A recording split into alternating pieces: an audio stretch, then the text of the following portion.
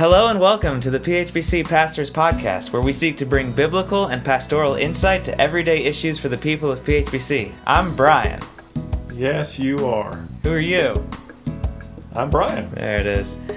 Today we are back with part 2 of our discussion on challenging passages from Scripture. So last week we went over some general principles that we want to keep in mind whenever we approach the Bible, regardless of what passage we're reading. And then we touched on 2 challenging issues in particular, what we do with genealogies, and then the New Testament's treatment of slavery. So if you'd be interested in hearing about that, do check out last week's podcast. Today, having established these general principles, we're just going to dive right into 3 more challenging passages, starting with what may be the biggest one of all. So let me read from Psalm 137, verse 9, where the Word of God says, "Blessed shall he be who takes your little ones and dashes them against the rock." So, Pastor Brian, what in the world are we supposed to do with such a passage?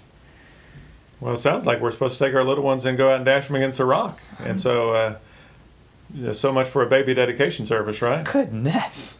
No, so Psalm 139 would be included in, Psalm 137 would be included in what are called the imprecatory Psalms. What does that word mean, imprecatory? Imprecatory. Imprecatory means to swear, or to curse, or to blaspheme.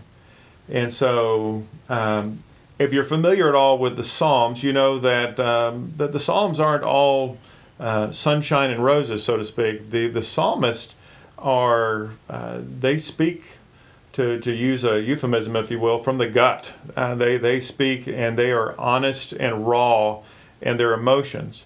And so a number of the Psalms are imprecatory Psalms.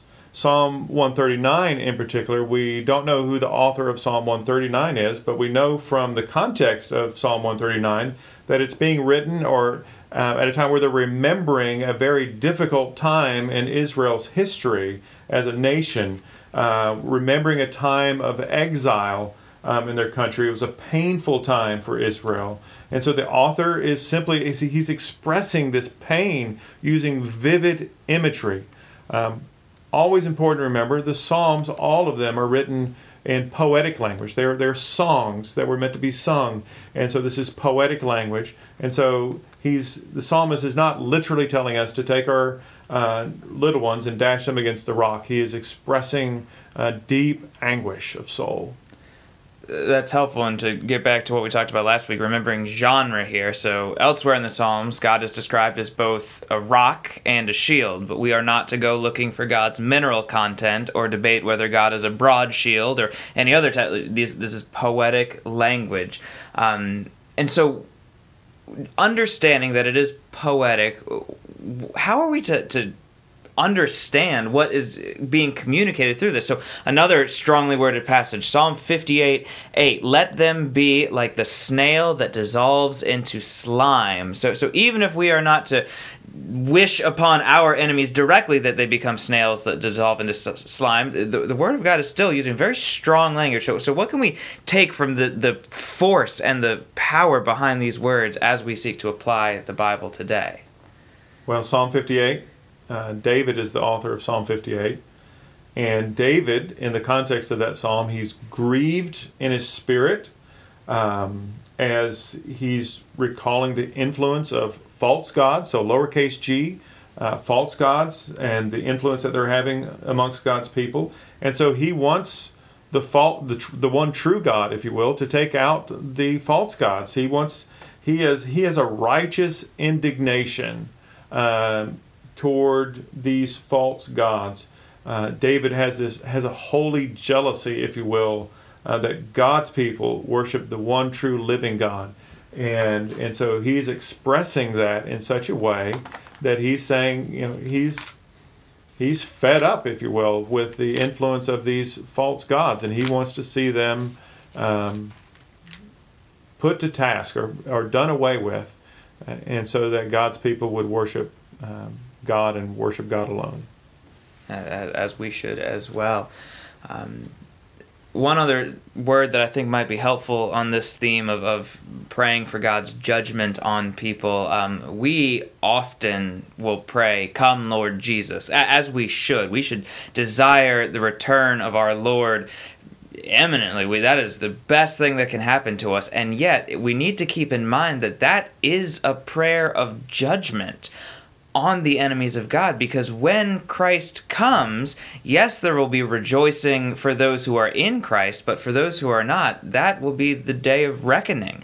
And so to understand that we are not to shy away from the justice of God, but we need to remember, especially in these strongly worded psalms, that the psalmists are praying for God's justice on God's enemies. So this is not us taking them and saying, "Oh, well, I don't like this person or that group of people, so I'm going to pray that God would dole out his justice on my enemies." We need to understand that this is God working in God's timing, not the psalmist taking it upon themselves. And so we desire God's justice, but we need to make sure we're not trying to co-opt it, covert it, and make it our own. Anything else on the imprecatory psalms, Pastor Brian? No, that's good. All right, so moving on to our second passage, this time in the New Testament, Matthew 12. I'll pick up in verse 25. Jesus is healing those who are oppressed by demons. The Pharisees are claiming that it's only by Satan that Jesus can do this. So here's how Jesus responds to them, and he gets to where we tend to struggle. He says in verse 25, "Every kingdom divided against itself is laid waste, and no city or house divided against itself will stand. And if Satan casts out Satan, he's divided against himself. How then will his kingdom stand? And if I cast out demons by Beelzebub," another name for Satan, "by whom do your sons cast them out? Therefore they will be judges. But if it is by the Spirit of God that I cast out demons, then the kingdom of God has come upon you. Or how can someone enter a strong man's house and plunder the goods unless he first binds the strong man? Then indeed he may plunder the house. Whoever is not with me is against me, and whoever does not gather with me scatters. Therefore I tell you, every sin and blasphemy will be forgiven people, but the blasphemy against the Spirit will not be forgiven. And whoever speaks a word against the Son of Man will be forgiven, but whoever speaks against the Holy Spirit will not be forgiven, either in this age or in the age to come." So this is the passage that includes what is sometimes called the unforgivable sin. So help us understand, what is the unforgivable sin? What makes this particular sin unforgivable? Just help us understand this idea. So this is a passage that gets a lot of Christians tied up in knots. I have counseled with more than one brother or sister in Christ who was concerned about whether they've committed the unforgivable sin, and we'll talk more about that in just a moment. I am helped here by one of your former professors and your former pastor, Tom Schreiner. Actually has a nice little video online about this that's produced by your seminary, and he's very helpful in this in helping us understand this. So the unforgivable sin, Schreiner would argue, is the same sin as the mortal sin in 1 John chapter 5. It would be the same sin in the warning passages that we have in Hebrews.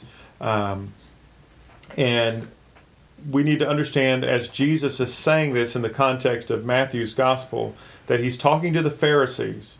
And the Pharisees are the ones who have attributed to the devil what God is working. They've attributed the work of God to the devil. And so that is the unforgivable sin, that they have taken what God has done and they have hardened their hearts against God to say that is actually of the devil. So can a true Christian commit the unforgivable sin? I, along with most every reputable scholar I know, would say no, a true Christian cannot commit the unforgivable sin. Well, what about the person who does commit the unforgivable? What if they later change their mind? What if they say, well, I didn't really mean to say that? Well, that's the whole point of the unforgivable sin, that when they've reached that point, where they are denying the work of God and attributing actually the work of God to the devil. They have hardened their heart to such an extent that they are happy in their sin. They have no desire. It's not that God is keeping them from turning from their sin. They are happy in their sin. They have no desire to turn from their sin. They're not going to get to the end of days and find out, well, you know what? I just really wish I could have turned. They are delighted to be in their sin.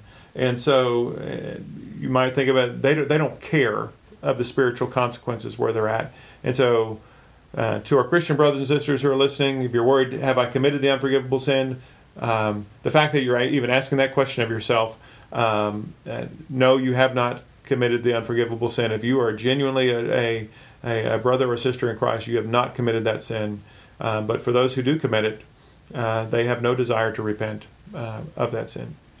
That's really helpful, and I appreciate your words on this idea of the unforgivable sin. Let's move on to one final section. So we were in the Old Testament to start. We were just in the New Testament. Let's go back to the Old Testament and look at some of the particular and at times peculiar laws included in the Old Testament. So Leviticus 11 puts off limits to us both bacon and crabs.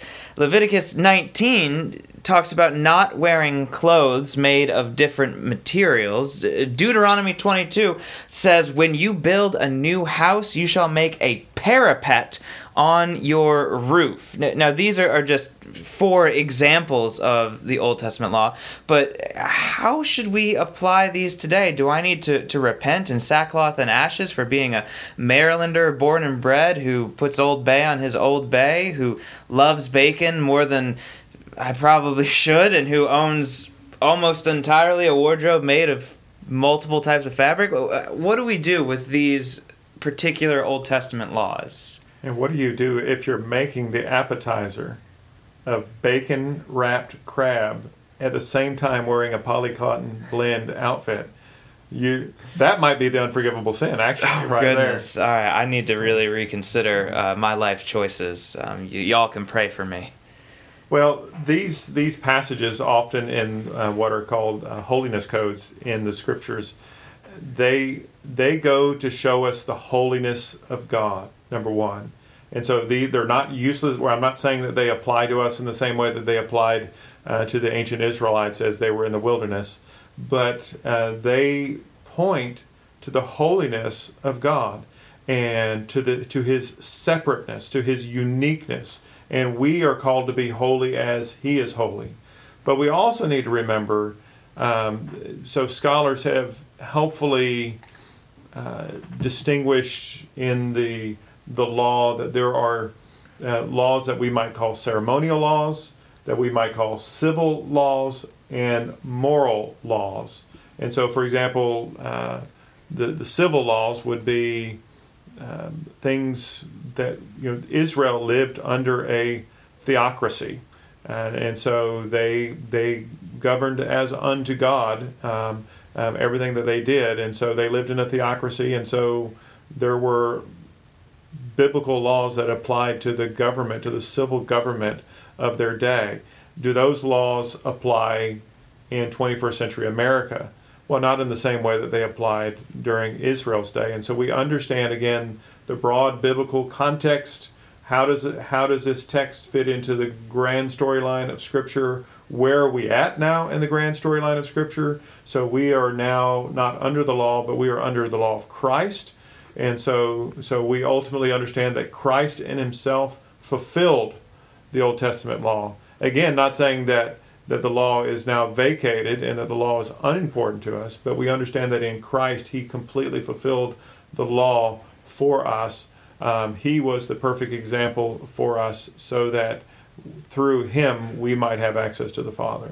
That's helpful, and I appreciate you making that connection to Christ, because there is a growing trend, unfortunately, in the church today to want to use a language that's become popular, unhitch ourselves from the Old Testament. And so recognizing that there is distinction between how we relate to God and how Israel related to God. So we are in Christ, we are under the new covenant.